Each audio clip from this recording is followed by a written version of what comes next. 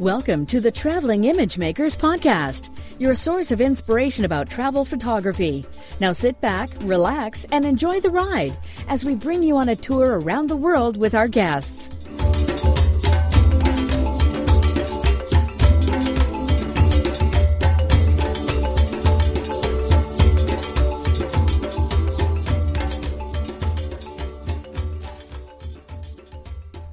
Hello and welcome to episode 29 of the Traveling Image Makers podcast, and I'm your host, Ugo Chai. My guest for this episode of the podcast is my longtime friend, Andy Bitterer. Me and Andy have a lot in common, but one thing that truly sets us apart from many other travel photographers is that we both still have a full-time job, doing stuff other than photography that keeps our families well fed. We take photos in our spare time, but photography is our true passion and our side job, so we try to practice it as much as possible. That often means exploiting every business trip we take for opportunities to visit new places and create new images. Andy Bitterer is an award-winning freelance photographer from Hamburg, Germany. As a frequent traveler around the world, Andy focuses mostly on travel and nature photography, but his interests also include event, portrait, architecture, and fine art photography. His work has appeared online and in print, from news websites and corporate intranets to book and music CD covers, magazines, and various marketing collateral. I've been wanting to interview Andy for a long time, to ask him how he manages to make work, photography, and family travel coexist peacefully and productively. Of course, with him being a very busy guy who is often on the road, it took some time before we could find a time to record an interview, but we finally succeeded. If you too are doing photography as a side job, you might be interested in listening to this episode, and as of course you would like to leave us a review on iTunes, that would be very much appreciated. Remember, you can find all the links for this episode at ttim.photo/29. And now enjoy my interview with Andy Bitterer. How are you doing, Andy? Very well. Thank you for having me on the show, Ugo. It's great to have you here, and thanks for taking time off your work day, what I assume is a work day.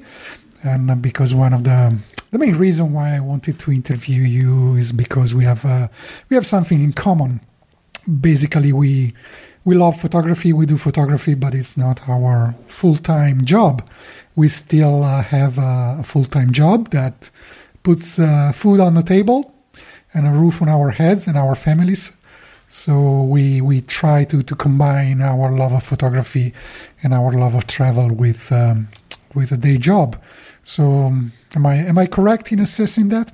Yes, that's absolutely correct. I mean, I think we're both in IT. I believe almost everybody who we kind of go out with on photography is some kind of IT guy. Mm-hmm. Yes, typically you are living in one place, but you work in another, and that's certainly the case for me as well. So can you just introduce yourself a bit for our audience? Who is Andy Bitterer? Okay, yes. I want to be a photographer when I grow up, but because that's really what I like to do. But I studied computer science in the 80s, and I've been working in IT for the large corporations. I've been a systems engineer. I managed product management. I've been an analyst for a long time. And during that time, I always was traveling the world, and I had my camera with me at all times. So you work for a large multinational company in Germany, and you take frequent business trips to the US and other countries and so on. How do you find the time to pursue your passion for photography? Well, I guess I just take it, right? So obviously everybody has some vacation days, and that's when I do some really photography trips, where really the topic of the trip is really photography. But for the most part, and I typically say I live in airplanes, and I plan the trips in a way that I don't just go in and out of any of these places. So if I fly to New York or to London or Paris, or in fact 2 weeks from now I go back to San Diego, I plan at least a day, maybe 2 days, sometimes even 3 days additional time into that trip. I research it extensively to know exactly where I'm going, so I'm not wasting time just driving around and finding something. I typically do this on my own time. Sometimes I just head out on the weekend already, and maybe do it before or after my business, and then I'll go to places outside of hotel rooms and airport lounges and meeting rooms. Yeah, and that's something that I think is quite common to many people, me included. I pretty much do the same. If I have a business trip to take, I will sometimes find a way to attach a weekend and on my own and use it to take pictures of new places. That's one of the benefits of being a traveling professional, I guess. So we'll take it. Exactly, but the one thing that I typically do is, I really research the area when I have not been there. So I've been to London, Paris, Rome, New York, like a gazillion times. I know these cities like the back of my hand. But if I go to somewhere new, I typically spend, a few hours trying to find out what is it that I could, photograph there. Where could I go? And I use, simple things such as Google Maps. And some of these geocoded kind of pictures that you can actually show in that place. Or I go to places such as 500px, type the name of the place where I go, and then see what other people have photographed there before. And then I try to figure out where they are.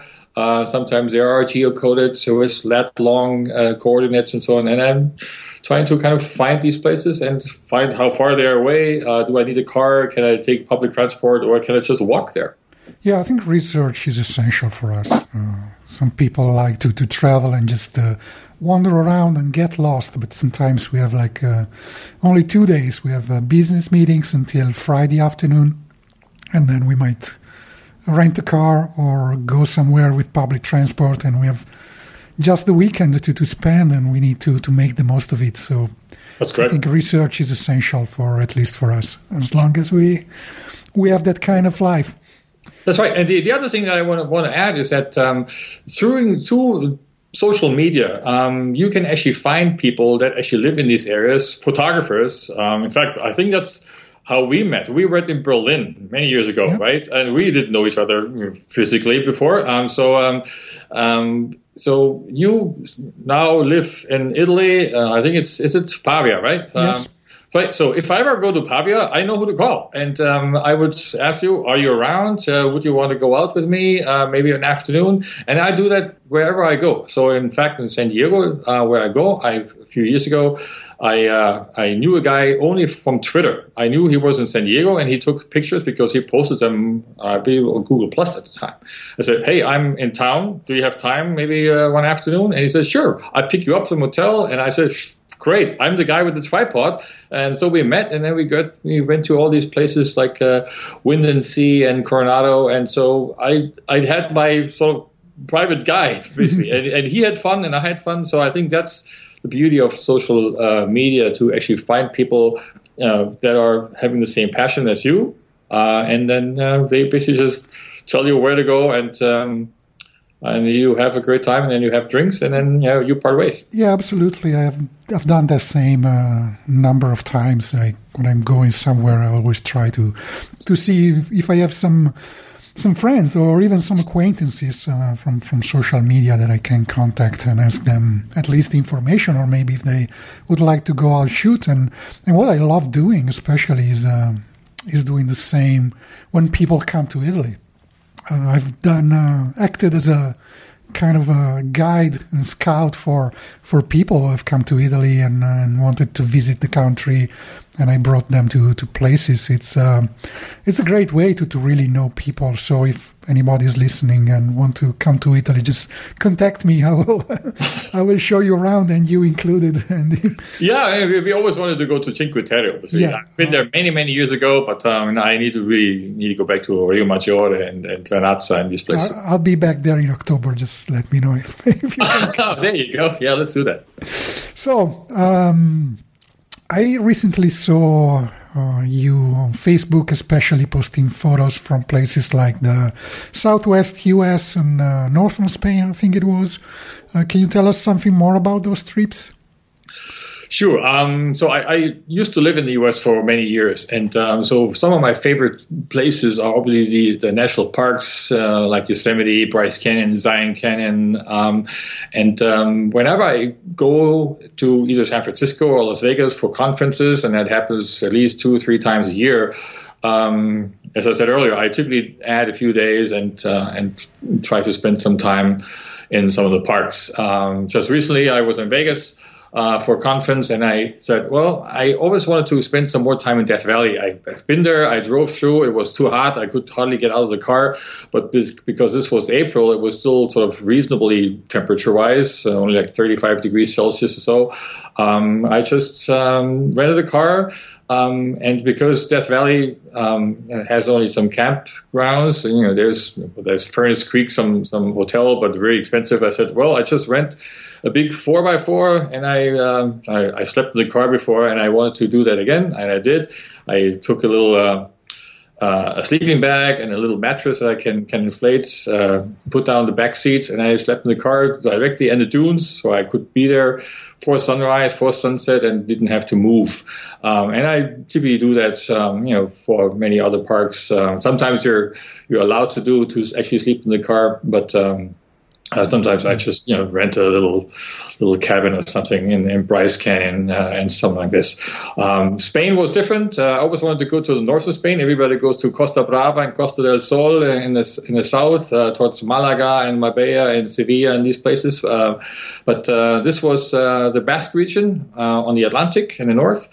Fabulous area, absolutely fabulous. I saw a documentary many years ago about a little mountain range called the Picos de Europa, which is a little bit like Dolomiti in Italy, a very small mountain range, and then there obviously is the coast. And the mountain range is very close to the coast. You have beautiful beaches, small towns, obviously fantastic food up there in the Basque region. So we flew to Bilbao, went to Donostia, Santander, San Sebastian, and then to all these little beaches and great coastal towns.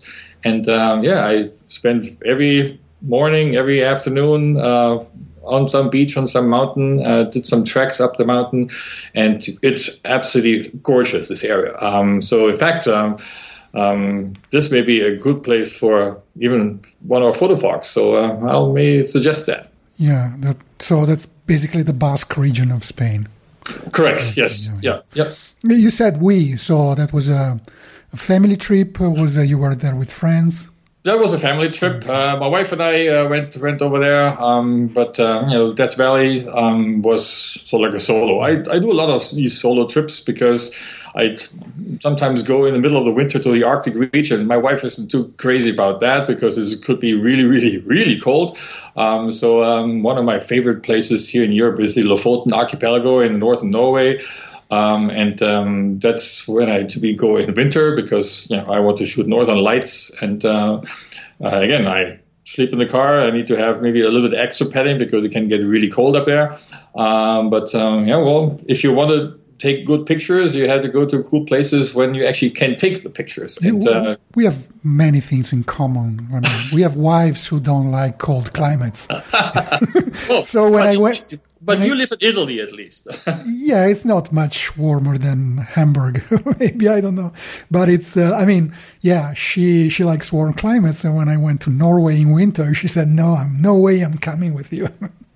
Yeah, but last year we actually decided we actually go in summer once. She said, I want to know why you keep going up there. And obviously she likes the pictures that I'm taking out there. But I mean, this is just as gorgeous in summer. All the fjords and the little mountain ranges, and you can do some great hikes. Obviously, there's no northern lights. Well, there are northern lights. You just can't see them because obviously it needs to be really, really dark.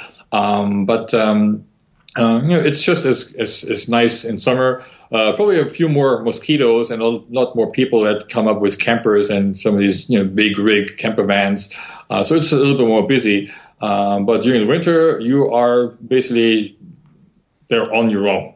You can go everywhere. There's a place. There's a rule that's called the Allemansrechten in Scandinavia, which means the everyman's right. So you can camp everywhere you like, unless you're kind of in somebody's driveway. But I mean, you can basically just stop your car directly at the beach and camp there. And that certainly is very interesting for photography because you don't have any people around or buildings or stuff like that. And you can actually sleep in your car. I mean, you don't risk freezing up during the night. Well, it can get really cold. Sometimes you're snowed in a little bit, but you just need to prepare for that. So, extra layers, obviously.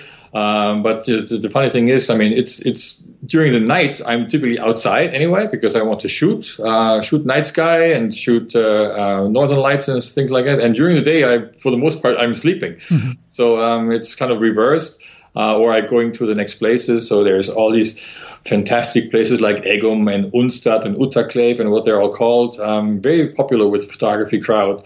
And in fact, there you meet other photographers. This is very popular for doing some photo workshops up in the north. And sometimes you're on the beach, and then another couple comes, and they're all taking out their tripods. And before you know it, you're friends with them, and you talk about, have you seen this? Have you seen that? Have you been over there? So you get more tips from some of the other photographers in the region. You said you spend a lot of time in airports and planes. Do you ever use that time to organize and edit your pictures? What is your setup for that? Yes, I have a MacBook Pro, a pretty hefty one with lots of memory and lots of disk. The first thing I do when I'm coming back from a shoot, I load all the things on the Mac, so I have it in two places. So I keep it on the cards. I have lots of cards that I can swap out. I always want to have my picture open in two places for backup reasons.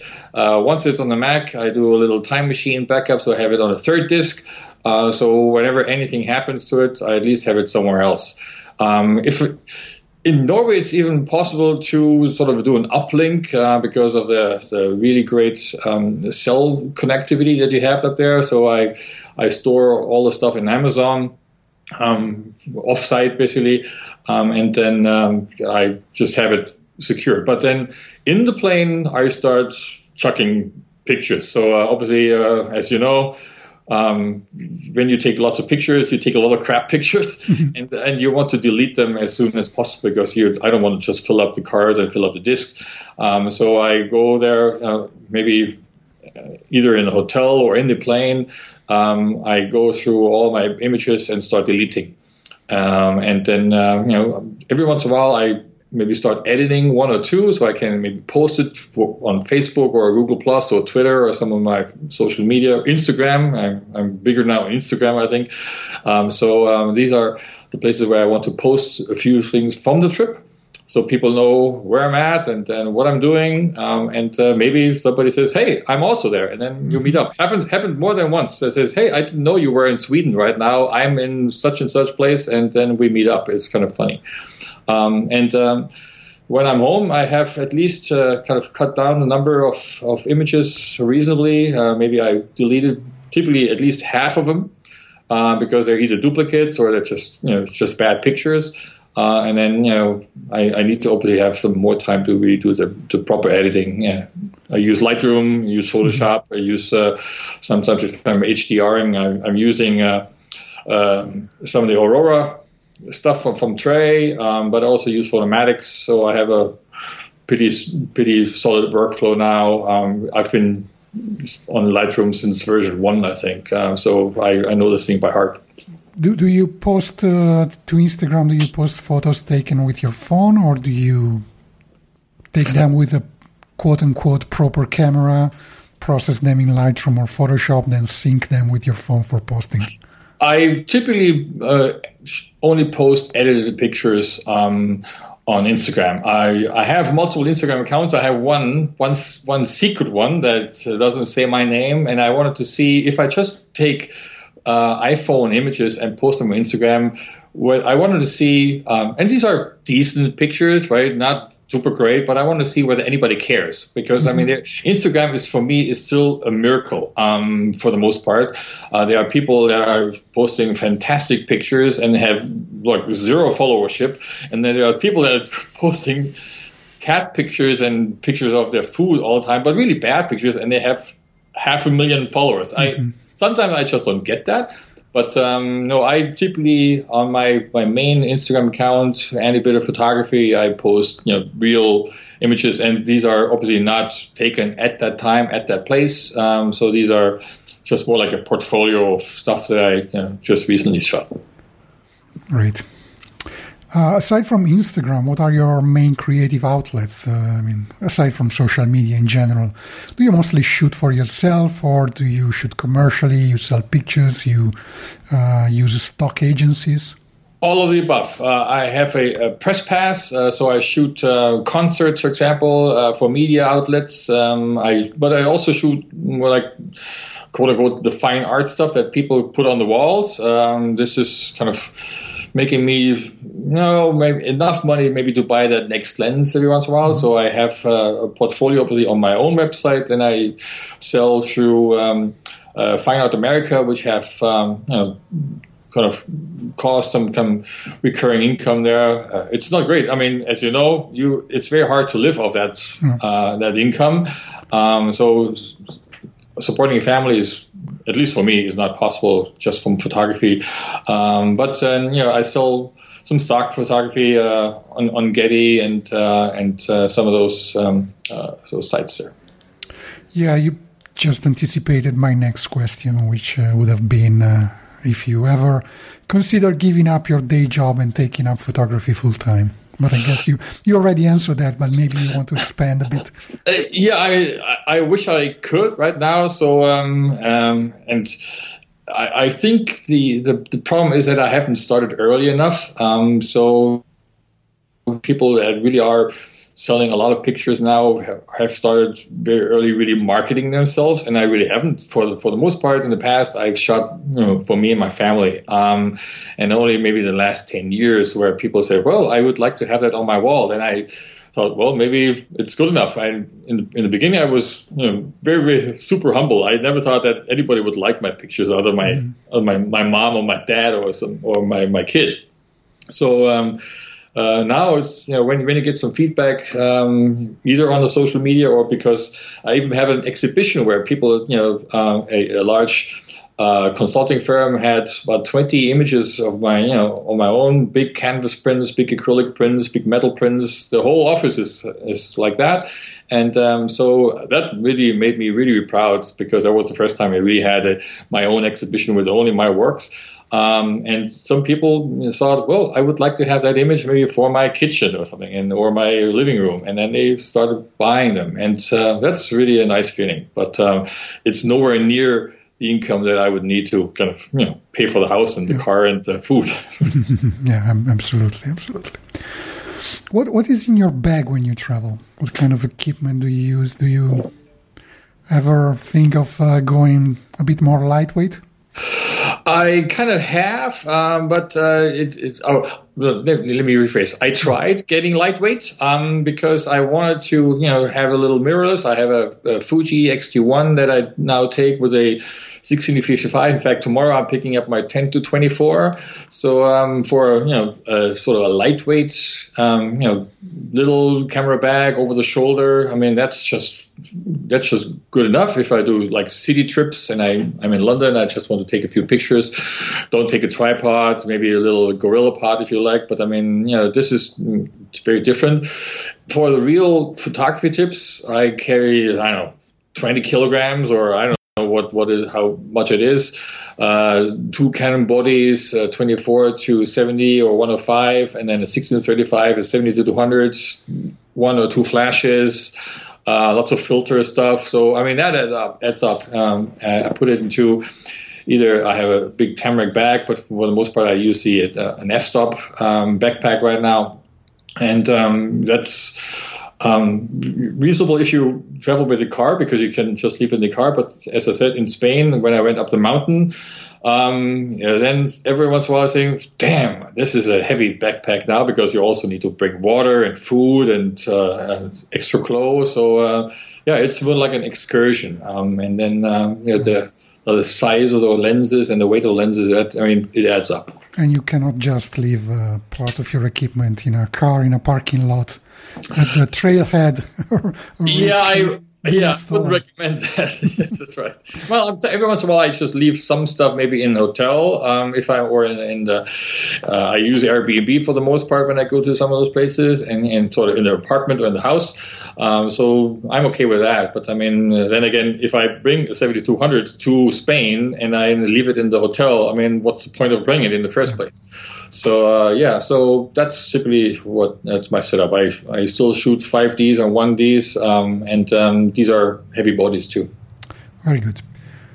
You have been to many foreign countries, I assume. If you were to go back to one of those tomorrow, which one would you pick and why? I have many favorite places. I obviously have a long bucket list. I believe I've been to 80 countries in the world now, so I'm trying to get to 100 before I die. But I think some of my favorite places are probably in Africa. So that's Namibia, Botswana, just the landscapes there. Obviously, the wildlife there is just out of this world. So these are obviously some of the dunes, the Kalahari, but also Masai Mara in Kenya. So these are some of my favorite places landscape-wise. But I do like southwestern U.S. I do like Peru, for example. So there are many places outside of Europe where I would love to go back to for some extended time. In Europe, as I said, up in northern Norway, this is probably one of my favorite places, Scotland, and Iceland. So, I mean, again, all these typical photography places are certainly also very high on my list. Mostly you're into landscapes. Yeah, that's true. Yes. My walls are filled with landscapes, but I like cities too, right? So I'm not necessarily a street shooter. I every once in a while I do it, but really more for trying to figure out how to do it. So I don't want to be put into a certain drawer, say, okay, this is Andy's box and he only shoots that. I think I'm probably best known for landscapes because that's what I typically post on social media, but I shoot a lot of other stuff. I do fashion shoots with models here on TFB basis regularly just because I like to interact with people. And, landscapes don't talk back. So that's why I do shoot. And speaking of the bucket list you said before, which just name one, which country or location would you like to go next if you could leave tomorrow and money was not an issue at all? Probably, I've been to New Zealand, but I've never been to the South Island. So I think that's certainly one area where I really want to go. You can go there and ask Trey Ratcliffe about directions. Yeah, exactly. I think he lives in Queenstown now. So but I've never met the guy, so I sent him a few emails and he sent some responses, but I wouldn't say I know him. No, I met him a couple of times. He was also a guest on this show a few episodes back, and I know he's a very, very nice guy. I'm sure he would welcome you with open arms. Yeah. So, that was a very interesting conversation, and it's about time to wrap it up. So if we just want to let people know where they can find more about you online, and maybe what's your next trip planned? You said you're going back to the U.S. soon, but yes, I'm flying to New York tomorrow, but then I'm in San Diego for the most part of next week's. You can find me for summer plans, summer vacations, anything special? Something's planned right now. I play it by ear. Summer here in northern Germany, and particularly in Hamburg and Denmark and Sweden are very nice. So typically we go when the weather is more dreary and gray. Then that's when we go. We want to go to Japan. So spend some time in Japan. So that's something maybe for later in the summer. So nothing immediate. Photography wise, you can find me on andybitter.com. That's my main website portfolio. I have a lot of galleries from various places. I am on Instagram under Andy Bitter and the Bitter Photography. I'm on Google Plus. I'm pretty much everywhere, I would think. But I think my main outlet is right now is my own website, obviously, and Instagram. That would be Andy Bitterer. That's ANDYBITTERER.com. That's correct. Right? That's correct. Yep. Okay, we'll put links in the in the blog post anyway, so people can go and find more about you. And for now, I just would like to thank you for being our guest today. As I said, it's been very interesting and inspiring. And all the best for your next trips. Thank you for having me, Hugo, and I'll see you on the circuits on our next photo walk. I hope so. I sure hope so. All right. See you soon. Thank you. Bye-bye. Cheers, bye.